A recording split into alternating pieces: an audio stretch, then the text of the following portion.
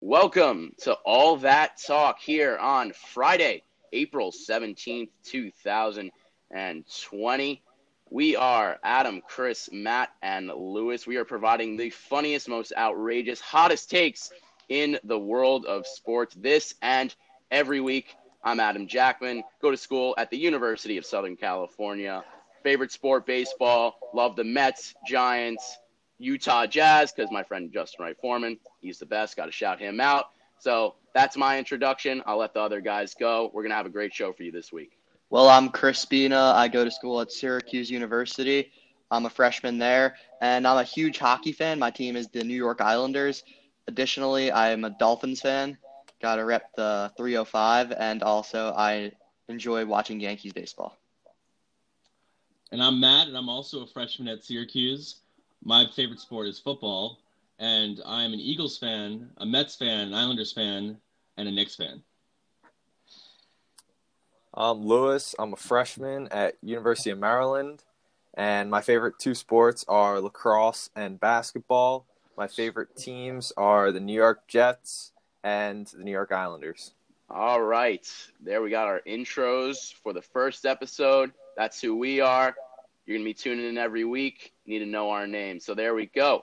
All right. News of the week. We're going to start out every episode of All That Talk with the news from around the sports world. Obviously, right now, with the coronavirus, not much news playing sports, but there's still a lot to go around. So we'll start off with each headline. Chris, why don't you take us into your news of the week?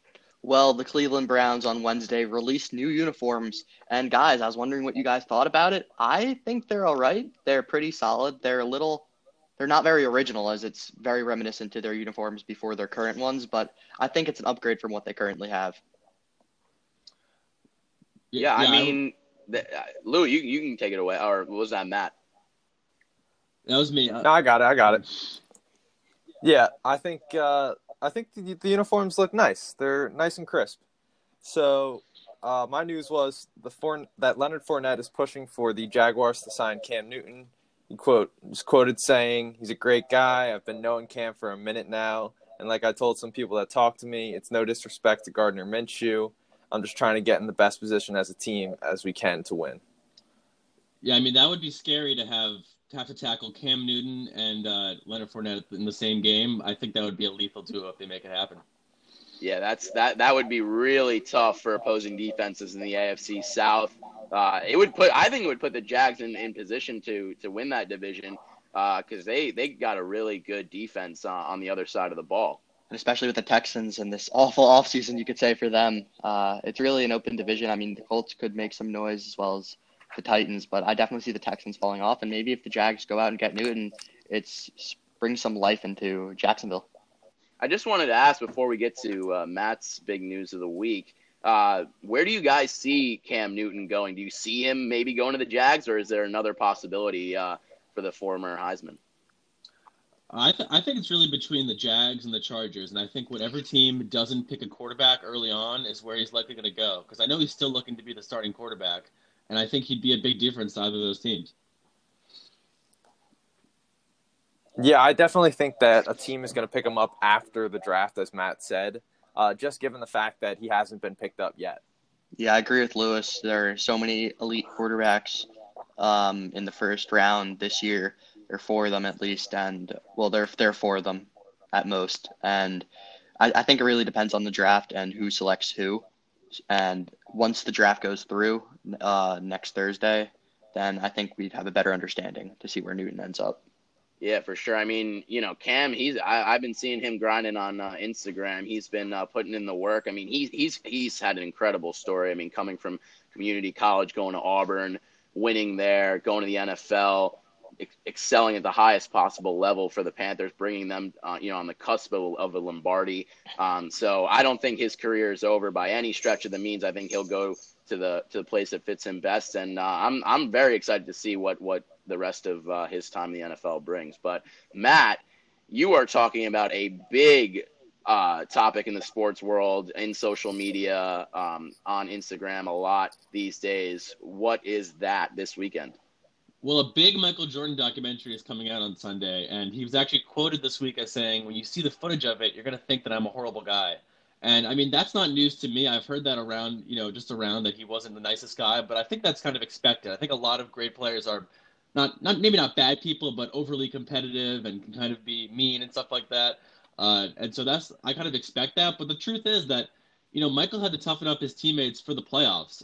He never asked them to do things he didn't already do. So I kind of respect that from him, but I understand why he might come off that way. Well, I mean, we heard, guys talk about Kobe Bryant posthumously, and we heard great stories. Guys like Michael Beasley telling that Kobe, would yell at his teammates, and it wasn't that he was trying to be disrespectful. He was just trying to be the greatest basketball player of all time. And I think Michael had that side to him that I don't think a lot of people, especially the newer age basketball fans who didn't get to see Michael play, may realize that side of him. Yeah, but I mean, this documentary is hype more than anything, considering that there's not a lot of sports to go around. But I'm really excited to see it, and I know you guys are as well.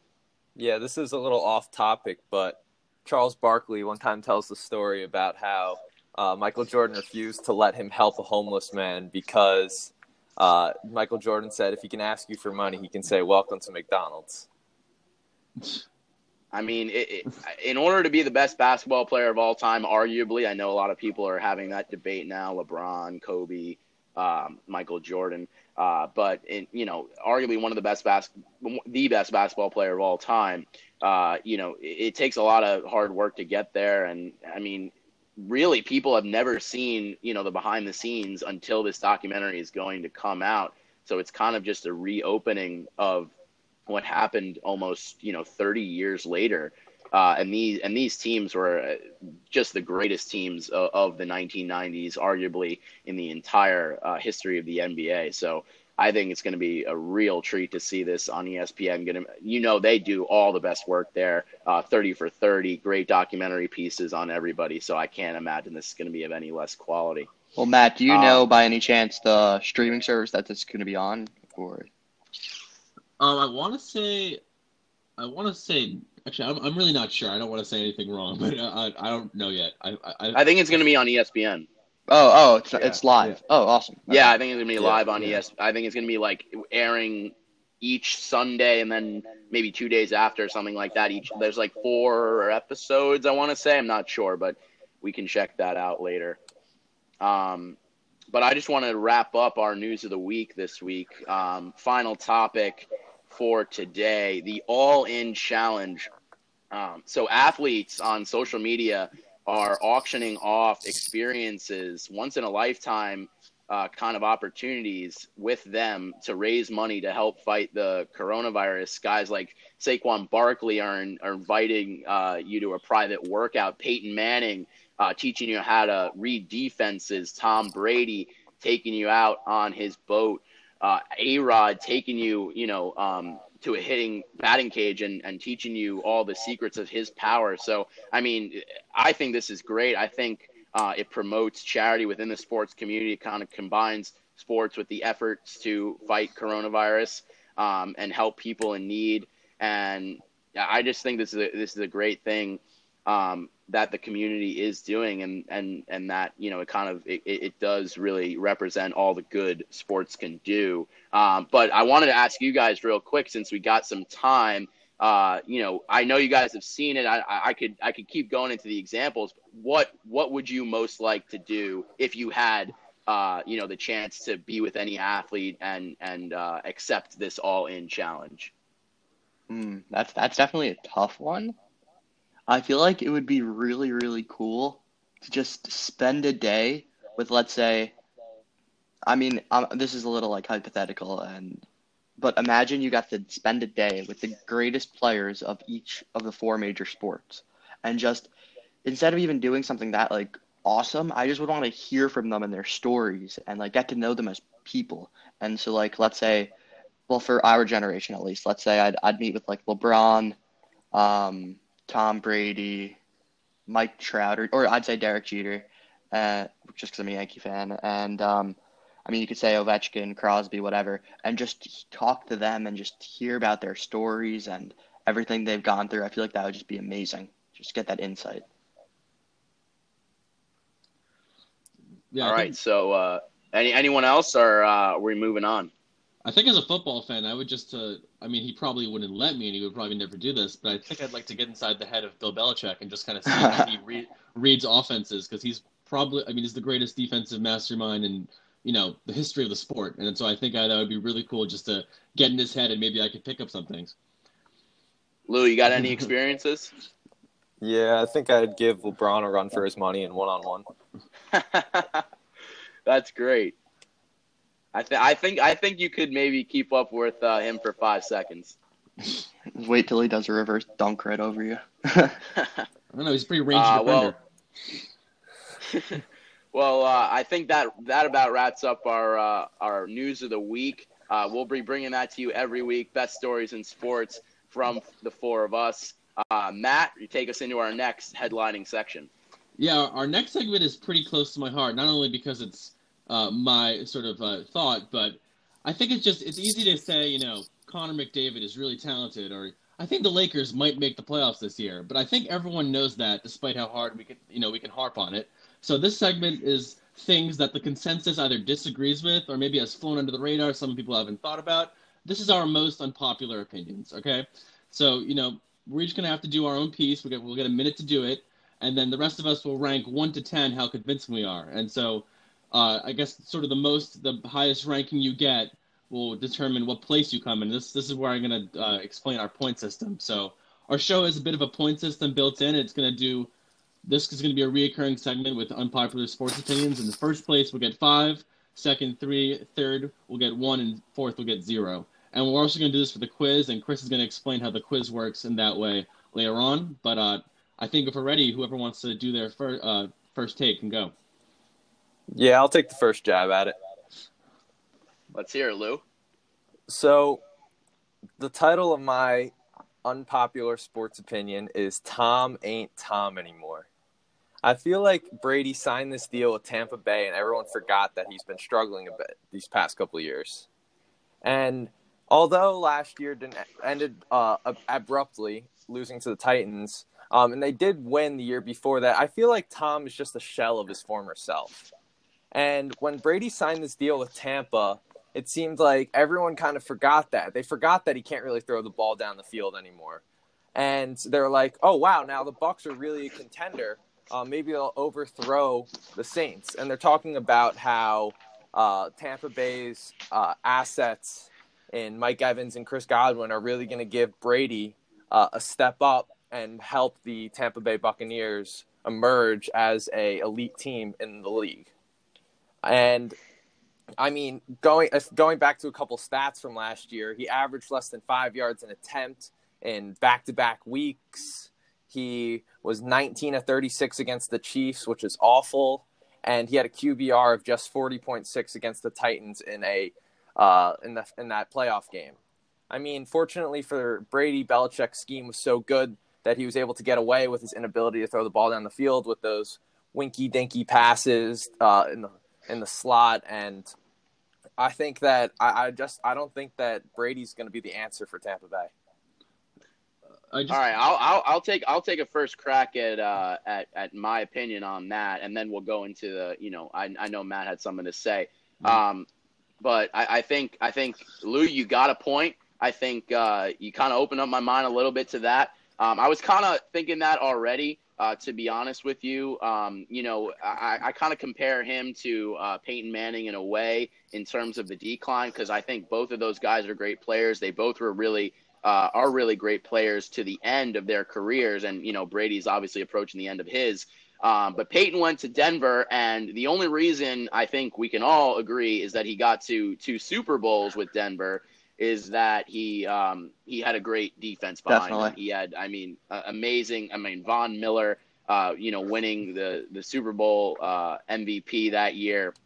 I mean, it was all the defense for Denver. So I think I can agree somewhat with that, but I'll get into my my ranking on that later. Matt, I know you had something to add. Yeah, I mean, I'm completely aware Tom Brady is not the same player he once was, but I think what I would say to you, Lewis, is that, the Patriots, the reason why you say 5 yards per attempt is because the Patriots didn't have anybody who can get open downfield. Their offense wasn't built that way. It was dink and dunk because Julian Edelman was the best receiver on the field. They didn't have anybody in the stratosphere of Chris Godwin or Mike Evans or even O.J. Howard. And so I think when you go down to Tampa, I think he's going to have more options. Of course, he's not going to be 2012 or 2013 Tom Brady, but he's going to be a hell of a lot better than Jameis Winston, and I think that team is still going to. I think that team is still going to be a threat in the NFC South. Hey, you're forgetting that Jameis had over 30 touchdowns last year.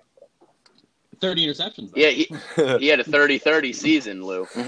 I mean, in my opinion on this, Lewis, I was kind of similar to Adam. Like, I was thinking the same thing, that he obviously has not been the same player over the past couple of years, that he has been on a decline. And while he isn't the same player anymore, it's definitely important to mention how he has an upgrade in receivers down the field. But then again, he has to learn a whole new offensive system. So I think it's a decent argument, pretty good argument. Yeah, so now we'll get into our rankings of it. Or do you guys want to rank after? Or do you want to rank? I'd now? say let's rank now.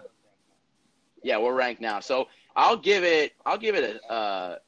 So we're giving it. I'll give it a 6 because I was kind of already thinking that way. Like if it was someone I wasn't thinking about, and then you kind of opened me up to it, I would give it a little higher of a score. But I think a 6 is accurate for me. Yeah, I'm sorry, Lewis. I'm going to be at a 3. Because I already knew Tom Brady was on decline, and I don't think. I'm sorry, but I don't think I think your points kind of missed the scope of it because I still think he'll be good on the Bucs. Yeah, I'm going to give it a solid 5. I think it was a decent argument. It was like an average one. You made some good claims, but at the same time, I feel like it wasn't as hot as it could have been for a hot take. All right, so Lewis ends his scoring with 14. So that is the score to beat on the board. Does anyone want to have a crack at beating him? I'll go next.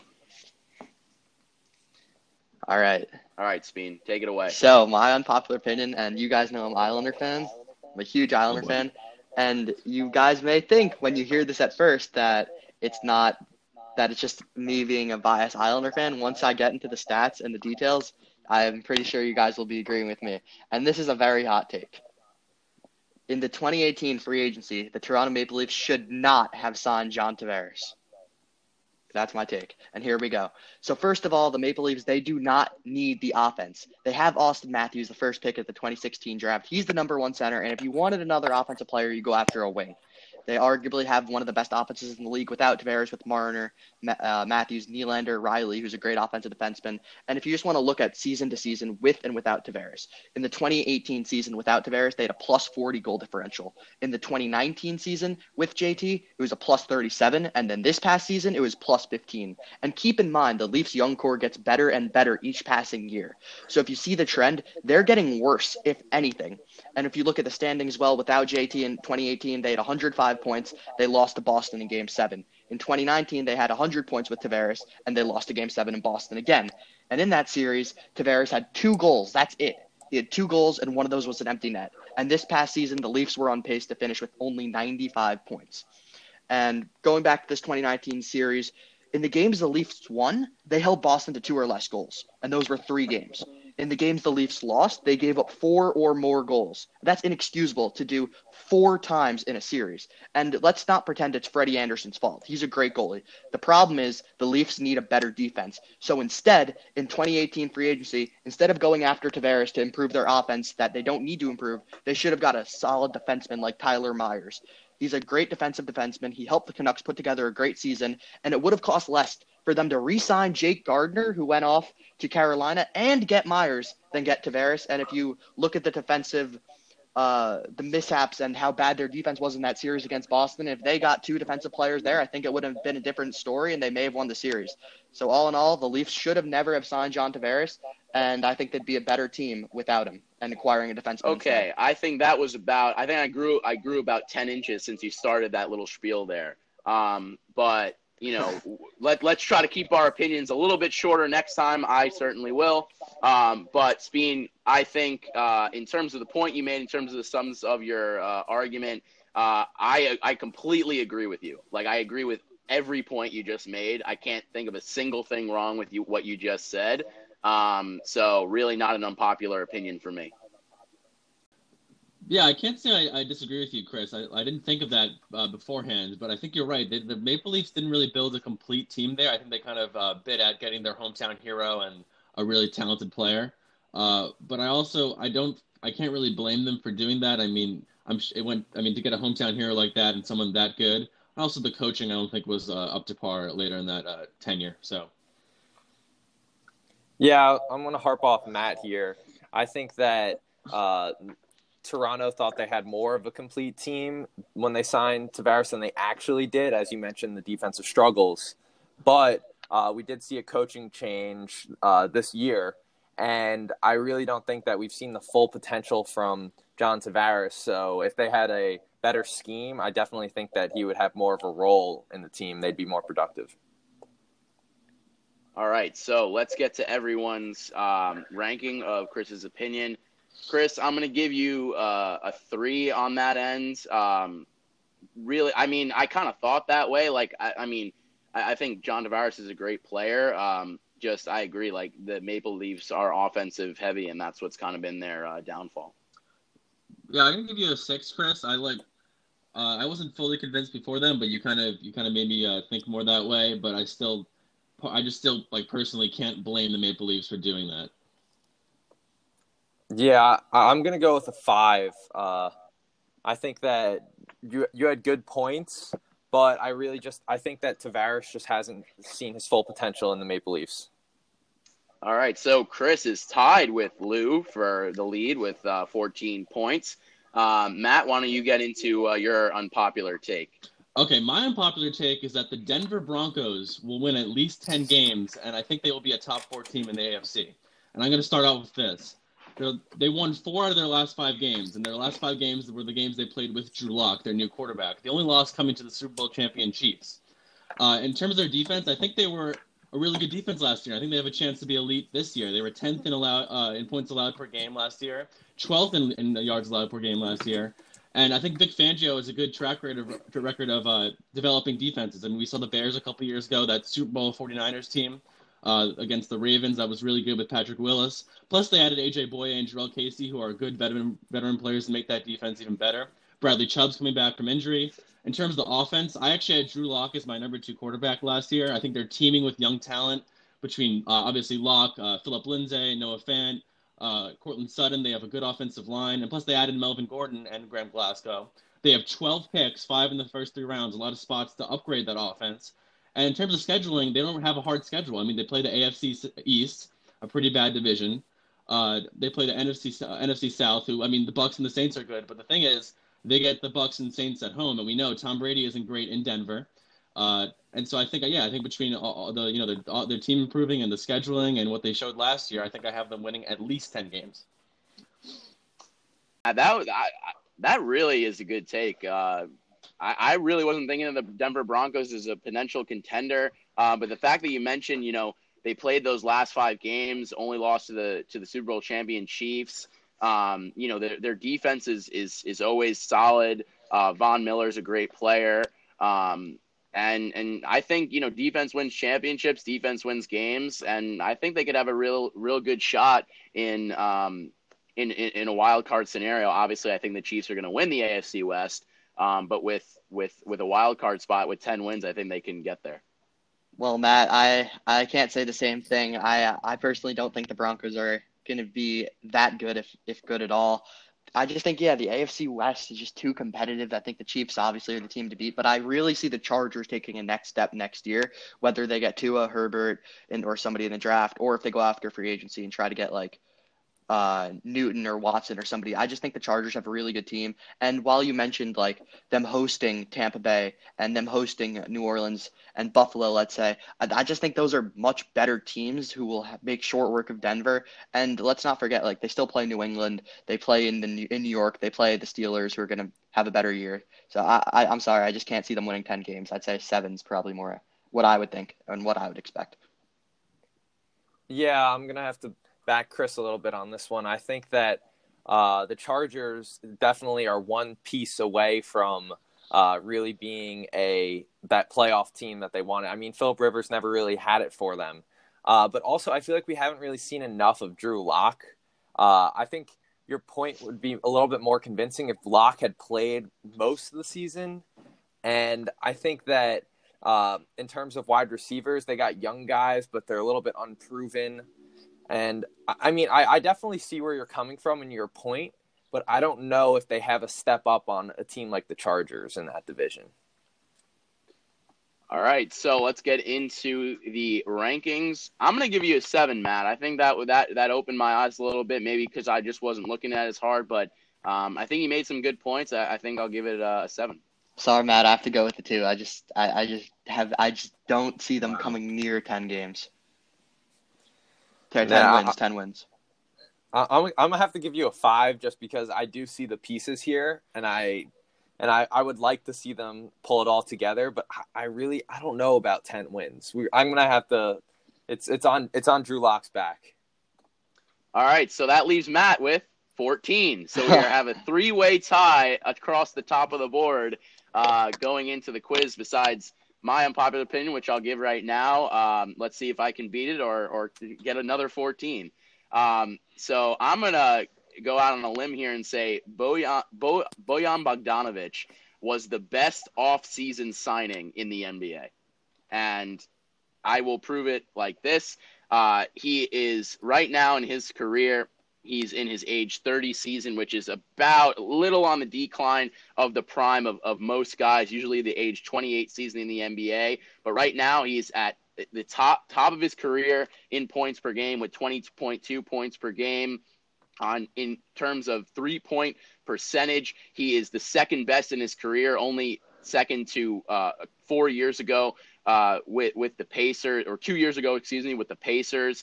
In terms of free throw percentage, he is one of the top free throw shooters in the league, over 90% from the charity stripe. That is way above any career mark in his NBA time. And he's averaging the most minutes played in his career, 33 minutes a game. So putting in that time for the Jazz and really mixing well with Rudy Gobert and Donovan Mitchell and throwing that Jazz team into the conversation of an NBA Finals contender, which you could say at the beginning of the season they were, but I think Bogdanovic really elevated them, and he's had 2 game-winning 3-pointers. So that's 2 wins that the Jazz absolutely have because he's in the lineup. So I think he's provided the best value to his team. He's had the best career numbers, and that's why he's the best pickup of this offseason in the NBA.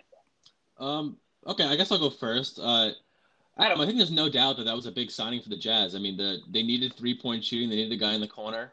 And I think Bojan is a very good player. My only thing is to say he's the best free agent signing of that period. I think that's ludicrous. I mean, Kawhi Leonard, Jimmy Butler, both made the Clippers and the Heat significantly better, like a lot better. And then Kemba Walker to the Celtics was big. You talk about I don't know if you count KD. I guess KD and Kyrie would count as signings also. So I'm not sold that he's the most the most important, biggest, most differential signing of the period. Yeah, I the first person that came to my mind was Jimmy Butler. I mean, I don't know what Butler has done for the Heat, tying together a bunch of young guys, being the star player, and making the Heat they were up there as one of the top teams in the East for most of the season. They still are. They were in 4th place or something when the season came to a suspension. I really just don't think that he is Bogdanovic has the same value as Jimmy Butler did to the Heat. Yeah, and sorry, Adam, same page. I think Kawhi Leonard was the best signing. I mean, he just came off a championship, and you see the Clippers right now. They're 44-20, second in the West, right up there, rejuvenating the rivalry in LA basketball. So yeah, I just think I feel like you can't say he's the best signing of the free agent period. So Well, I mean, they're unpopular opinions for a reason, Exactly. and this one was obviously very unpopular among the group. So why don't you guys give the rankings? Okay, I guess since I went first, I'll go first for the ranking. Yeah, I think I'm gonna give you a 3 just because I think you made a good point on how good Bogdanovich is. I just can't get on board with he was the most differential signing of the period. Yeah, I feel like I'm going to have to go with the 5 again. I mean, it was a good point, and I really just feel like I can't lean in any direction. That's why I'm going to go with the 5. Sorry, Adam. I said I'm going to go with 3. I agree with Hassan that you did make him out to be a good player, and you did give a hot take. I feel like I would have given a 2 if it wasn't as hot of a take, but I think with your balls to go and say that, I'm going to give you a 3 instead of a 2. All right, so that finishes my score with a 12. So I'm 2 points behind, Matt, you gave me a 2. Matt gave you a 3. Okay, so that finishes me with 11. So I'm 3 points behind the leaders. You all got 14, and now we will move on to our next section, which I think everyone's going to like because this is more of a confrontational section, open-ended debate. And Lewis, why don't you take us into that?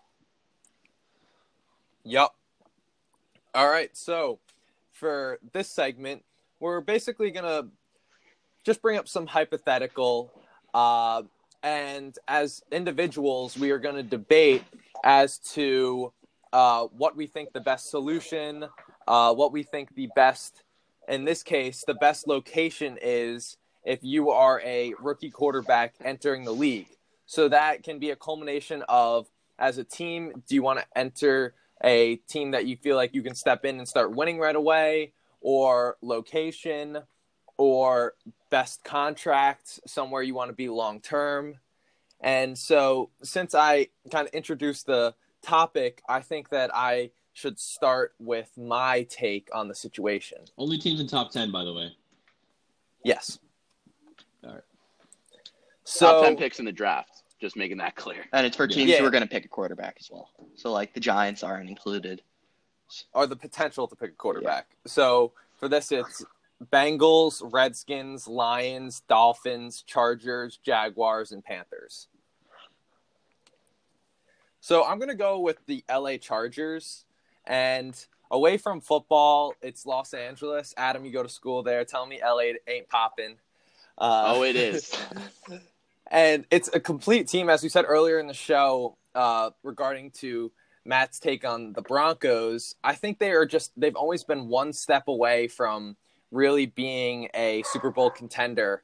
And Philip Rivers has been holding them down a bit in terms of his just out of his prime, getting old, and really can't sling it down the field anymore. But they have the weapons for a good young quarterback to come in there and make an impact right away with Eckler, Keenan Allen, Mike Williams, and Hunter Henry. And, I mean, the only other place that if I was a quarterback I'd really want to go to would maybe be Carolina, but they did just sign Teddy Bridgewater. There's competition, and you just don't have the same offensive weapons in a place like Miami. Well, Lou, I said Miami, so I got to go after you. I think if you're talking about short-term success, I think LA is the way to go. But if you're looking towards the long-term success and the highest ceiling, the opportunity to win a Super Bowl, it's in Miami. Players want to play for Coach Flores. The Dolphins have 5 picks in the first 56 in the draft, and they have 2 first-round picks next year. They're really building the team. And another big thing is that they're in an open division. In 3 years, the Dolphins, if everything goes right, can win the division and can be a consistent playoff team. However, regardless what the Chargers do, they're always going to have to face Patrick Mahomes for the next 10, 12 years, and he's always going to be a competitor in the AFC West. And while the Chargers at the moment have better receivers and backs and more weapons around the quarterback, I think long-term the Dolphins will be better in that aspect. At the moment, they have Devontae Parker, who was 5th in yards and 6th in touchdowns last year. Preston Williams is on the come-up. He had a great year last year, the undrafted rookie. They improved mightily on defense in free agency, and they're going to continue to improve the O-line in the next couple drafts. So I think if you want to win long-term, Miami's the place for you. Yeah, I think the only reason you'd want to go to Miami is for the no state income tax. Absolutely. All right, I guess Matt, why don't you get into yours? Yeah, I'll go into mine. I pretty much landed where Lewis did. I'm going to say the Chargers too. I think they're the most ready to win this year and really towards the future. I mean, in terms of the defense, like as a quarterback, you're not going to have to score as many points. I mean, they were sixth in yards allowed per game last year, sixth, and they added Chris Harris Jr. and Linval Joseph, and that was with Philip Rivers turning over the ball. He was third in interceptions last year, so a lot of less short fields, hopefully.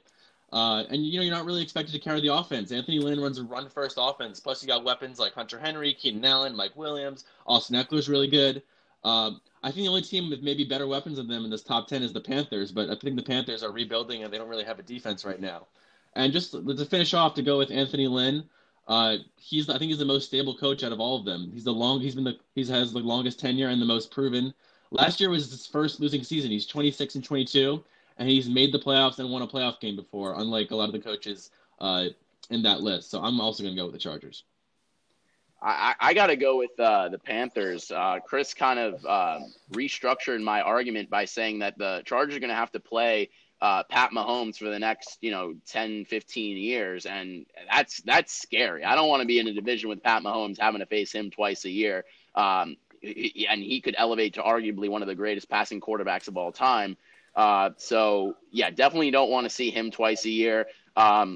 And I also want to be in a situation where I'm not thrown right into the fire. You see a lot of these QBs, Daniel Jones, Dwayne Haskins, Kyler Murray, and they're thrown right into the fire in their first seasons, and it kind of breaks your confidence down a little bit, and it kind of results in some bad situations for guys who might not build their skills on the sidelines, backing up someone who might be really good. So I think the Panthers are the best situation. Teddy Bridgewater, maybe he'll start this year. A quarterback could back him up from the draft, maybe even the following year. But then, once you understand the system, once you get into it, I think that quarterback can then be inserted just like Aaron Rodgers did with Brett Favre. Obviously, I am not comparing Teddy Bridgewater to Brett Favre in any way. I'm just saying that you can have some sort of mentor to guide you along and bring you into the league. And I think the Panthers are really formidable in the AFC South in years to come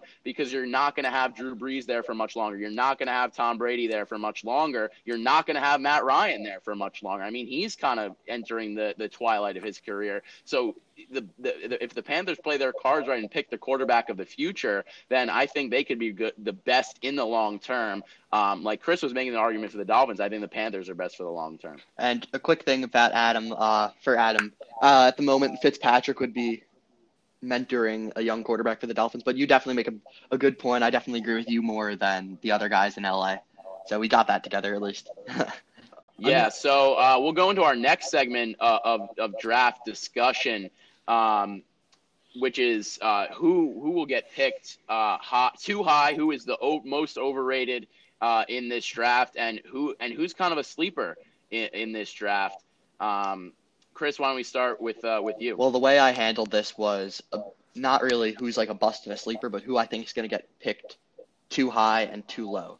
So for pick too low, I think Chase Young is going to get picked too low. I believe he's the best player in the draft, and he can easily fall to 3 or 4 if the Dolphins or Chargers trade up to get a quarterback.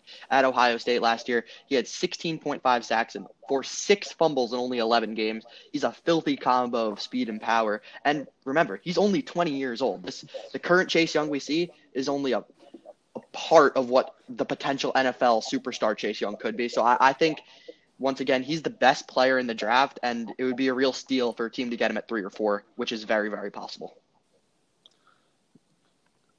And for me, I think I kind of interpreted this question a little bit differently. I didn't think of someone who's going to be overdrafted, but someone who's going to has most bust potential. So, for example, I think Jeff Okudah is going to be overdrafted, but I don't think he's going to be a bust. So for me, my biggest bust potential player in the first round is Yetur Gross-Matos, an edge rusher out of Penn State.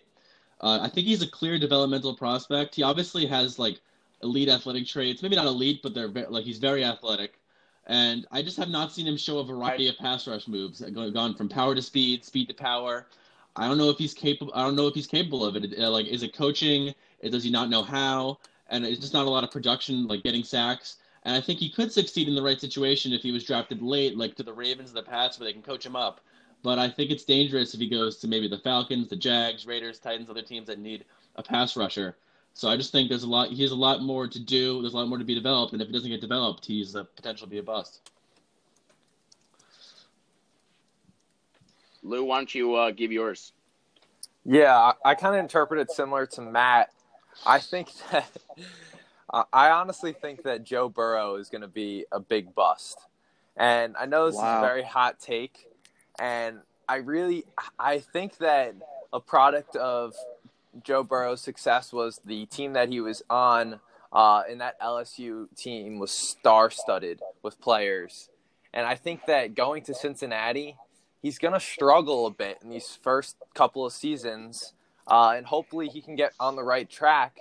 But he really just doesn't have the surrounding talent necessary to develop. And I think being in that division with the Ravens and I don't know. I really just I'd be weary about Joe Burrow in the NFL.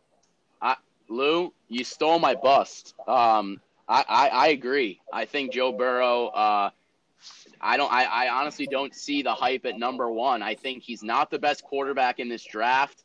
I think that Justin Herbert, out excels him in terms of skill, and in terms of Lou, you made the great point of, he was playing on an insane team. I mean, the all-star team of college football. And that's one of the reasons they went undefeated. And look, Joe Burrow's a talented quarterback. Do I think he can lead the Bengals to success in the next 5 or even 7, potentially 10 years?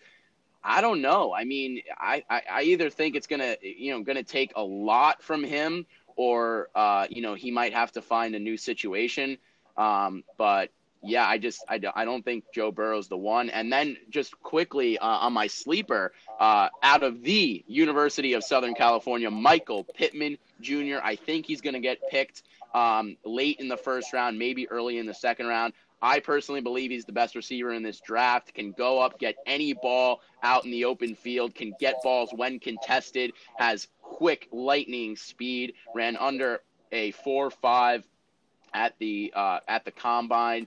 And he's a big guy too. So not just have that speed, he can have that height to go up, and he put up insane numbers. He was third as a finalist for the Biletnikoff Trophy, which is the best receiver in college football. And I think he'll outdo Jerry Jeudy on the NFL stage. Well, Adam, I'm gonna jump in since I did my sleeper earlier. I never got the chance to do my bust.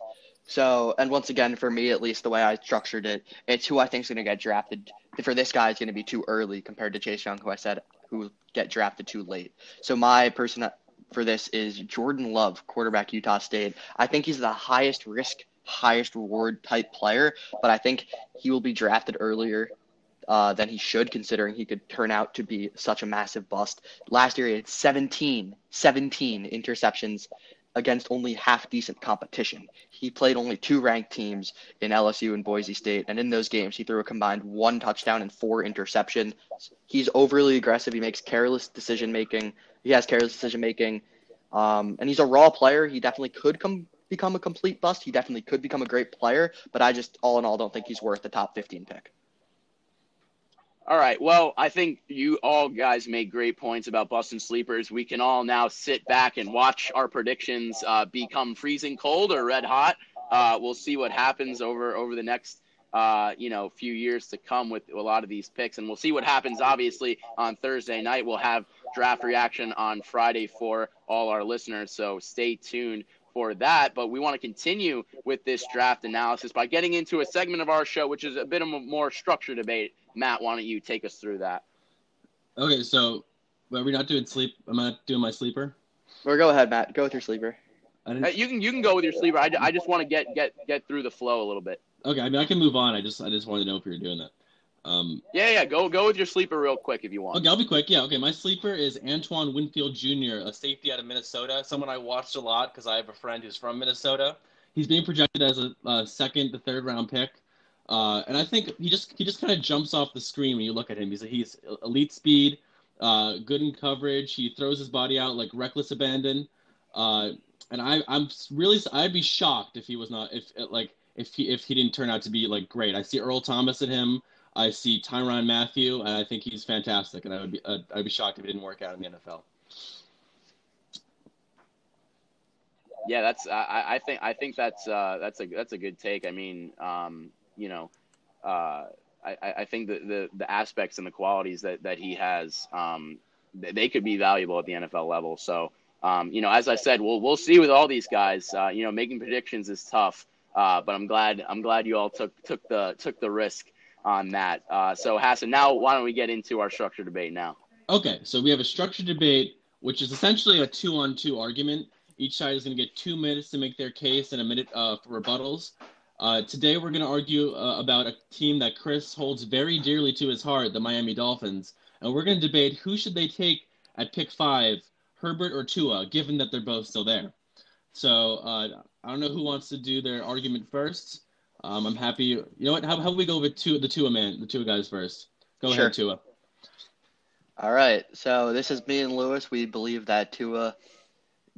Here's why the Dolphins should draft Tua over Herbert. There are 3 reasons why. 1, Tua is a better quarterback. 2, Tua is a better fit in Miami. 3, you have to risk it for the biscuit. I'll start with why he's a better quarterback first. He has more talent. He's a better leader. He has better accuracy over his career. He had 69% completion compared to 59% for Herbert. Tua averaged more yards per game, about almost 65 yards, more yards per game. He had more touchdowns. He had more touchdowns than Herbert in 5 less games. And regardless of what you want to say about his receivers, that speaks. Tua had a 7.9 touchdown to interception ratio. Herbert had a 4.1 touchdown to interception ratio. Tua has a great awareness and can read the field, and he's a proven winner. He's a national champion. He lost 2 games in his college career, and both of those teams eventually did go on to win the national championship. So Tua is a better quarterback than Herbert, and Lewis with why he's a better fit in the 305.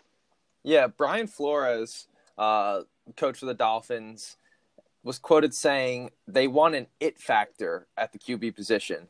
So we interpret that as, do guys rally around this player? Is he an important piece that other people want to build off of? And Tua is a proven leader down in Alabama. And Herbert, on the other hand, he's been perceived as meek, gentle, soft-spoken. I think that Tua has the charisma and the proven success, as Spina mentioned, to be a valuable asset on a team like the Dolphins that is rebuilding. One of the most important things you can have on a team is leadership, and especially at the quarterback position, I think that he'll be super valuable for the team. And Adam, how much time do we have left? Because we could save our next thing for the rebuttal. I think that's about it. I think we should get into our opposition. So, Matt, why don't you start us off? Okay, I'm going to do pro Herbert and then I'm going to go into my knocks for Tua. But in terms of Herbert, I think he's the prototypical NFL quarterback. I mean, he's 6'6", 240 pounds, easily the best running quarterback in the draft. I think he's almost Josh Allen that way. The strongest arm in the draft, which, despite what people may say, is obviously the most important thing a quarterback can have, other than accuracy. No injury concerns. And I think all the negatives are really about the offense of the team, not about what he actually did. Tell me players on Oregon's offense that are going to be drafted this year, please. I'm all ears. Tell me one. I've seen Oregon play, and Justin Herbert's the standalone first round pick. And just quickly to say, anti-Tua, I mean, if you're picking a guy at 5, you can't have injury concern like this. He's gotten injured 3 times in the last 2 years, a hip injury that's very serious, and he plays a game that lends itself to injuries. He's 6 feet, 217 pounds, and he throws his body around like it's nothing. Not to mention he's working with 3 top 15 picks at receiver, and he's part of the biggest offensive machines of all time in college football. So I'm not buying that over Herbert. Yeah, so, I hate to hop on the injury bandwagon again, but if you look at quarterbacks in the NFL and you look at injuries, I mean, it's becoming a more and more concern. I mean, Andrew Luck had the potential to be one of the greatest quarterbacks of all time, had to retire early because of being injury prone. Robert Griffin III had one of the potentials to be the best running quarterback of all time, a Lamar Jackson type player. and he ended up having injury concerns. So I don't think it's the running quarterback aspect of it all, and I don't think it's that he necessarily throws his body around, as Matt said, but it's that some guys just are more injury prone than others. And also to just speak in pro of Justin Herbert, I mean 6'6", 237 pounds, the build of a number one quarterback, 3,471 yards this season, 32 touchdowns, 6 interceptions for Oregon, and he did not have the quality receivers that Tua had down there at Alabama. He did not have the coaching quality that he had in Nick Saban. I mean, Oregon's program was sitting, in a mediocre place a few seasons ago, and when Justin Herbert got there in 2016, he was able to lead them to new heights and lead them to a Rose Bowl on the cusp of a college football playoff berth this season, which would be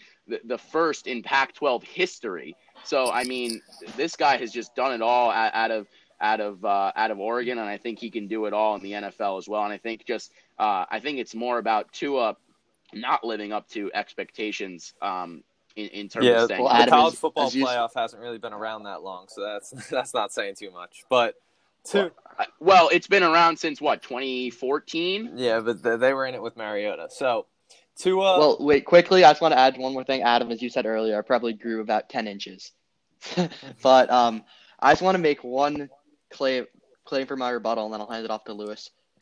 The Dolphins in 2006 had an opportunity to sign Drew Brees in free agency. However, the doctors looked at him. They said he had a shoulder injury and had a couple of them, and they decided to pass on him due to injury concerns. The Saints took that risk on Drew Brees, and it was arguably the best move in franchise history as he led them to a Super Bowl.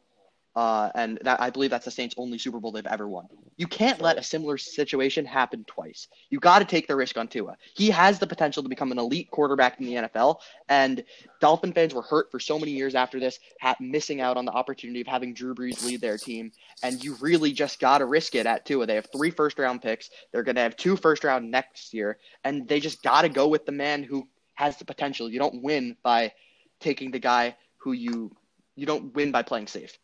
Yeah, and I mean, if Tua didn't get hurt last season, we wouldn't be having this debate.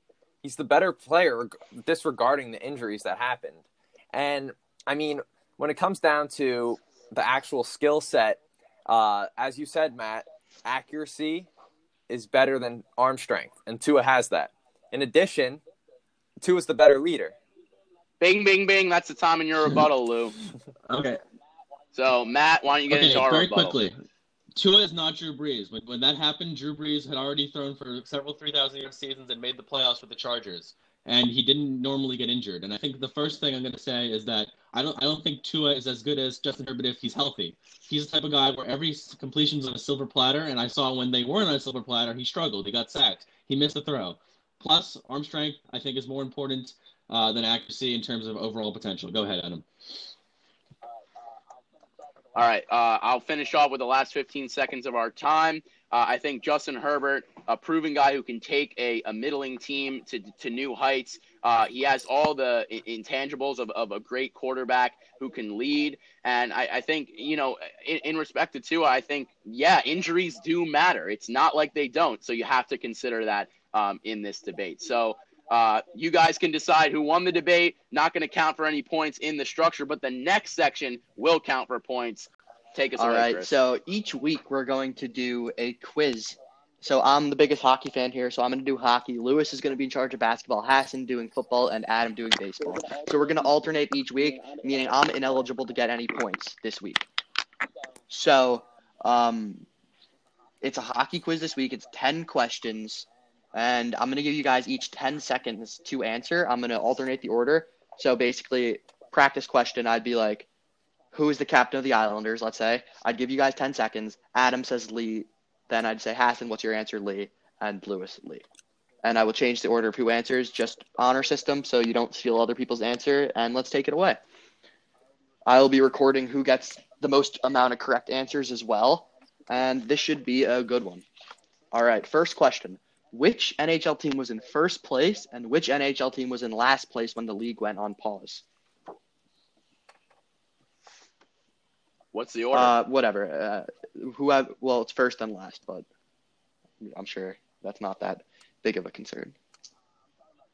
No, I'm talking about who's. Oh, yeah. I'm going to give said 10 we're seconds. We'll do alternating. Adam, Matt, Lewis first. All right. I think first place was, Capitals, and last place was the Kings. Hassan. I know the Bruins. I'm pretty sure the Bruins are in first place, and I think it was the Red Wings in last. And Lewis. Yeah, I think it was the Bruins and the Kings in last. Well, only one of you got it right, and that person is Matt Hassan. It was the Bruins in first and the Red Wings in last, and the Red Wings were on the worst season since the lockout in 2005. They were on an awful pace, and it was just an embarrassment for them in their part. All right, another second question. We're going to do reverse order this time, so Lewis, Matt, Adam. It's name 3 captains in the NHL currently playing.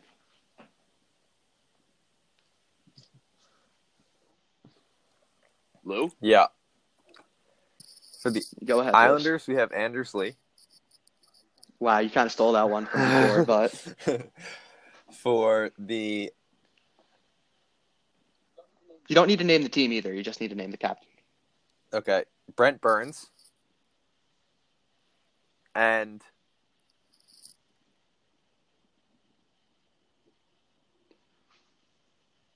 5, 4, Alex Ovechkin. 3.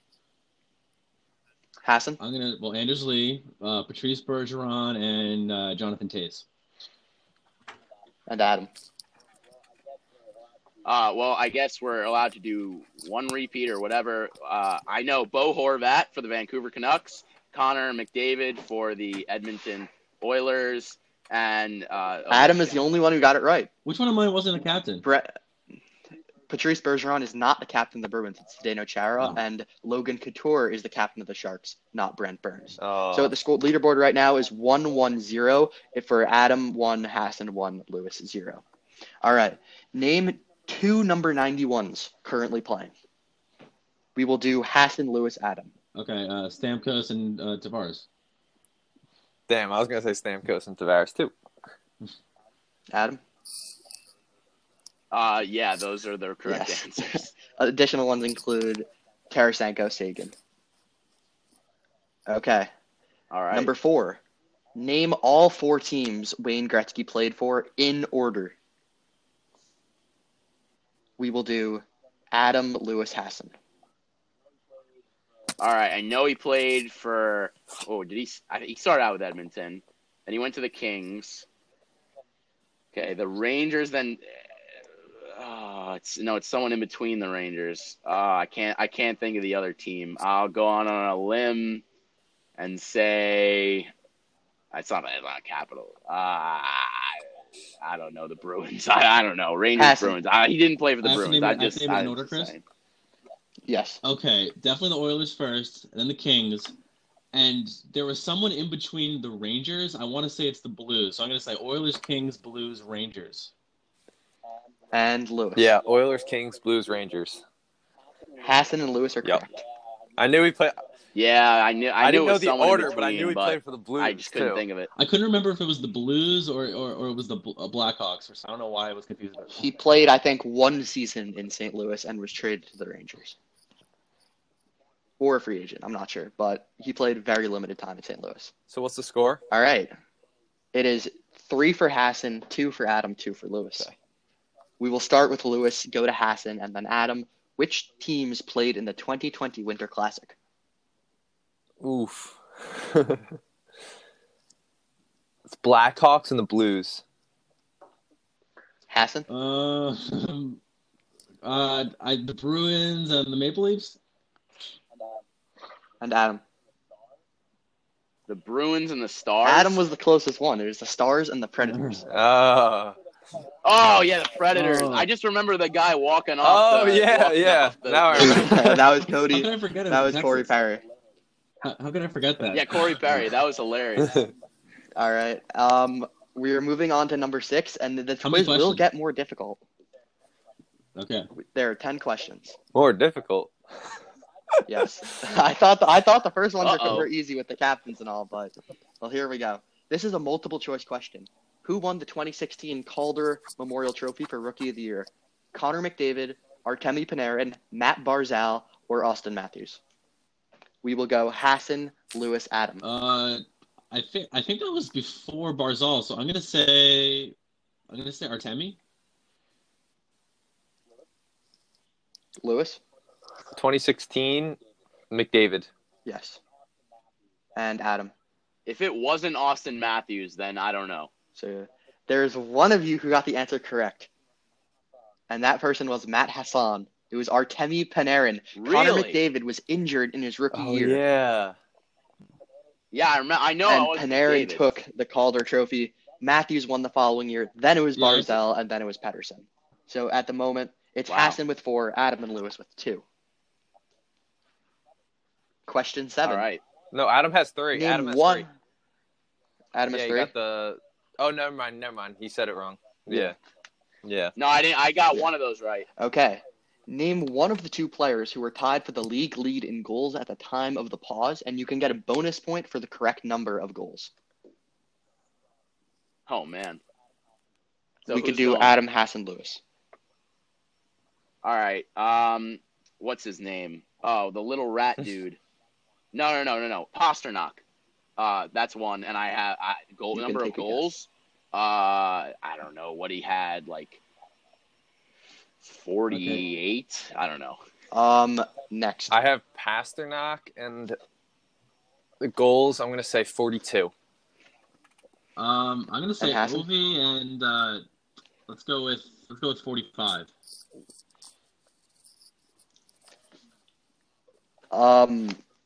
All 3 of you got the first part right, and one of you got the goals right. And that person No was way. Adam Jackman, 48 Whoa. goals. Let's go! Oh my God, that's crazy. That was an all-out guess. That was It was oh pretty my high gosh. here. I mean, Ovi normally struggles to get to 50 at the end of the year, and Matthews was at 47. Wow. So right now the leaderboard looks: Hassan is 5, Adam is 4, Lewis has 2 as we approach question 8. No, with I 10. have 3. All right, that was a big one for me. Oh, excuse me. Yeah, you have 3. My bad. All right, number 8. We will do Lewis, Adam, Hassan. Or no, Hassan, Adam, Lewis. Hassan, Adam, Lewis. We were going to do question 8. Name one draft prospect for the NHL 2020 draft. Someone from Finland. I have no idea. Oh, my God. Adam? Alex Lafreniere. Like that should count. That's Lewis? like pretty close. Lafreniere. Alexi Lafreniere. Adam and Lewis correct. Alexi Lafreniere Let's is go. supposedly the next Sidney Crosby. He plays at Crosby's minor league team, the Rimouski Oceanic in the Q, the Quebec Major Hockey League, and he's going to be the first overall pick in the draft. It is So we got 5, 5-5-4 as we go to question 9. All right, let's go. Which team beat the United States in the 2019 World Juniors Championship? We will do Adam, Lewis, Hassan. World Juniors. The 2019 World Junior Championship. Yes. 2019. Canada won in 2020.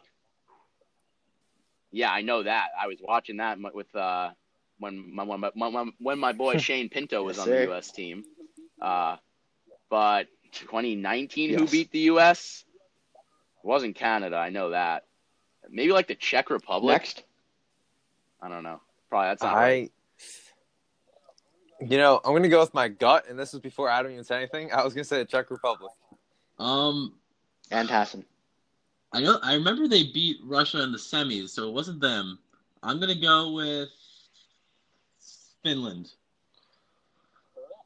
What, really? Correct. Matt Hassan got it right.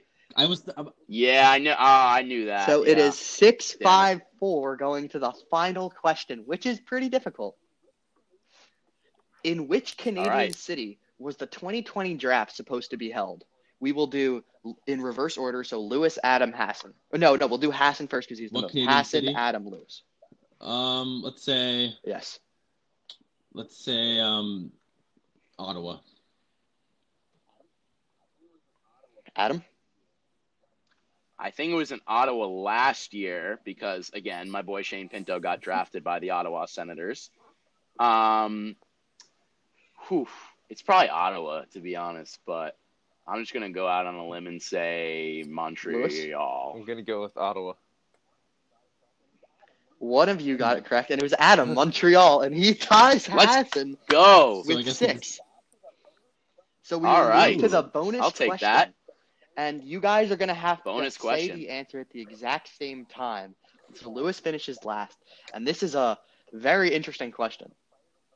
Who can name a player with a longer last name? You have 10 seconds, and I will count you down from 2. And you have to say it at the same time. Okay. Right, I think I have one. I think I have one in mind. Nemestikov. 2, 1. Vladislav Nemestikov. Kovalchuk. Let's see. Oh, that's definitely longer than Kovalchuk.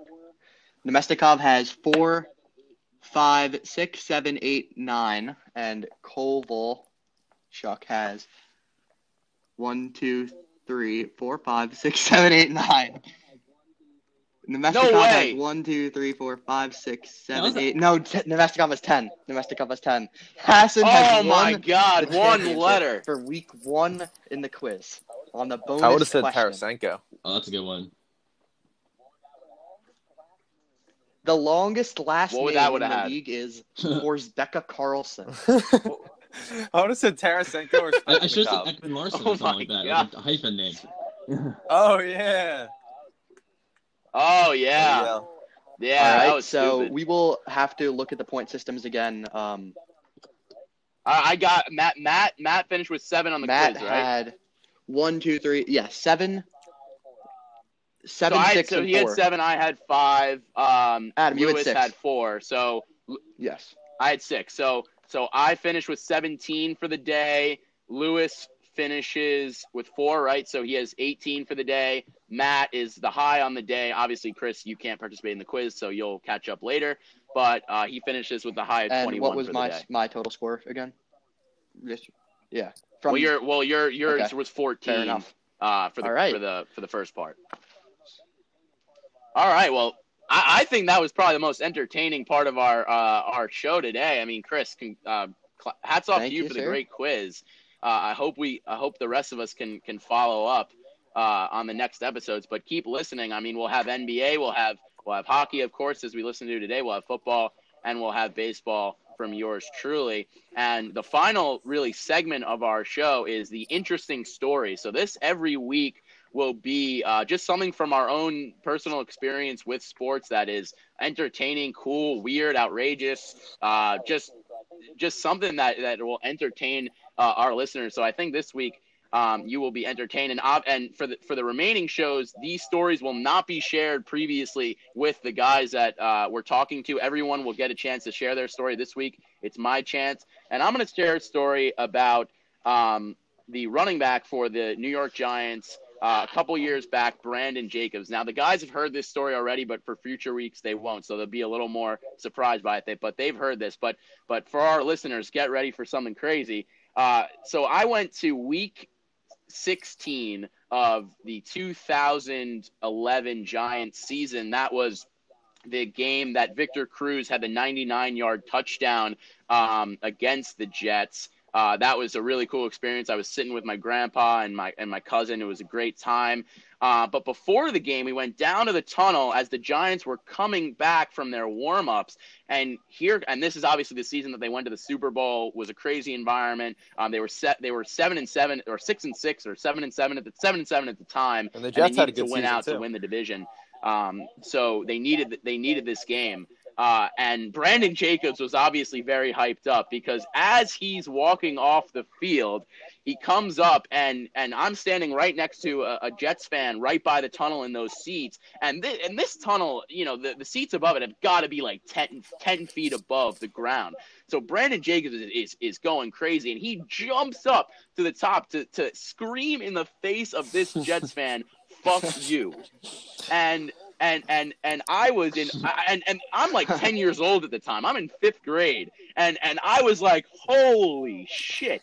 That is insane. Like an NFL like crazy ass running back just came up and yelled in the face of a Jets fan. And from that point on, the Giants were unstoppable. They won out the rest of their games. They went 6-0 to go on to win the Super Bowl. And you never know, maybe that crazy mentality of, fuck the other team got in the minds of those Giant players. And Brandon Jacobs, obviously, in my mind, one of a group of very special Giant running backs, a third down back, could always count on him to get the first down. And that's just something I'll always remember from the time I was 10 years old watching the Giants. So that's our interesting story of the week. We'll have stories all like that from our experiences across sports, and I'm sure they'll be great. But Brand, anyone have any comments? I mean, I agree with Brandon? him. Fuck the Jets. Hey, we won 11-5. Lou, I'm sure you don't agree with that. What did you do in the playoffs? Dun, dun, No dun, comment. Actually, No no. comment. This was actually the year after we went on 11-5. All right. Well. We missed the playoffs by a game. Even better. Okay. So it was that game. No, we also lost think to the that Dolphins game made a like difference. week 17. And the Eagles that year. The Eagles Oh, lost so the you're Eagles getting that everyone year. on the this show The Eagles involved. history. Ha ha ha. Hey. Nobody likes the Jets on this show. Well, Lou kind of got shit on at the end here, but he's doing pretty well in the standings. We'll give you a standings check. So, Chris, take it away. last place is me. I have 14 points. But then again, I was unable to participate in the quiz. Adam has 17 points. Lewis 18 and Hassan 21. So Matt Hassan is currently the leader in the standings for season 1. Yeah, and so we'll I want close out the everybody. show. I know we'll see if it's a regular thing. My hockey knowledge is pretty abundant. It's nothing like Chris's, but it's the best of the rest of us, I guess, so far. Next week, we're going to probably have reactions from the draft. The draft is next Thursday. A lot of fun new segments, fun old segments. And I guess maybe I'll be doing the quiz now that I won. Well, there'll be another quiz, and there'll be a news story. All right. And I hope you guys love the show as much as I did. So Thank you for listening in, and we hope to see you soon.